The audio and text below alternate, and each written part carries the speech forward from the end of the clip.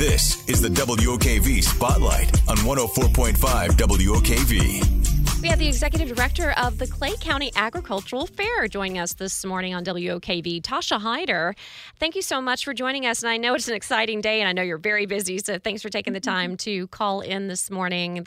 Gates opening at 2 p.m., and I know everybody loves, well, I do, love the fair food. And you say you have 12 new fair foods? Yes, we do. And good morning. Thank you for having me on opening day. But yeah, we have 12 new fair foods. We have several new fair vendors. So come on out and taste a bit of the fair. Now, we always know that I am from South Carolina. I love a county fair. And so usually there's everything fried and funnel cakes. Do you have a favorite? I actually love the fried Oreos. Every fair I go to, I'll have to go stake out the best fried Oreo stand. That's what I'm talking about. You know, we actually had an instance at one of the fairs I went to of fried butter. Yep. Did you eat it? Did you try it? I tried it. It was delicious, and I'm just going to admit it. I don't care. Who knows? I mean, that's what the fair is for, to just go all out. And so I know you have some great entertainment as well on tap, some new rides. Let's get to the rides because I know the kids are so excited about that. You know, the new rides are awesome, and the majority of them are for the kids. So we have a flying elephant ride. We have a giant slide coming this year, a new roller coaster, a UFO-type ride. That's new and exciting. So, yeah, we've got all kinds of new stuff happening at the 23 Clay County Fair. And this has been, I mean, you've been there for decades, right? We have. This is our 37th fair, I think. Yeah, 37 years. Fantastic. And we should stress that you are a nonprofit. I mean, you are definitely get this all together through local means and your own hard work. Yeah, and I appreciate you bringing that up because there's a misconception that we are county funded, tax funded. We're not. We actually receive no money from the county. We are a 501c3 organization. Okay. And so does all that money just go back to the fair, or does it go out to other places in the community? Both. We have to obviously keep some money to do the fair the next year. And then we have what's called Our Fair Cares, and that's our charity program where we funnel out money. We just put out $30,000 in local scholarships. So, and that went into Clay County. Clay County seniors. Yeah. Wow. Absolutely. Great job. Hey, helping the kids. We got to keep everybody money for the future. Absolutely.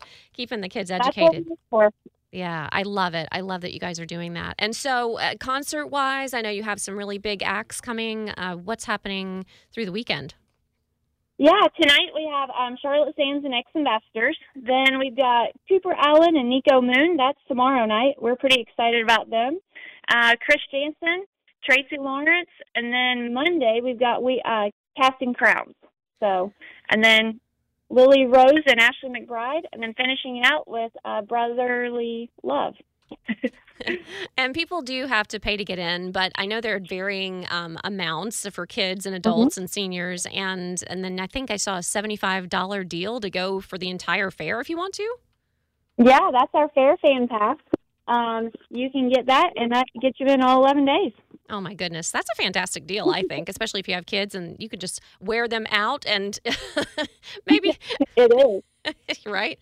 All right. Well, I thank you so much, Tasha, for joining us this morning. And, of course, I know the sheriff, you had a press conference yesterday with the sheriff, making sure people are prepared for traffic. I'm sure lots of folks will be headed out to Clay County from Jacksonville. Anything you want to say about traffic?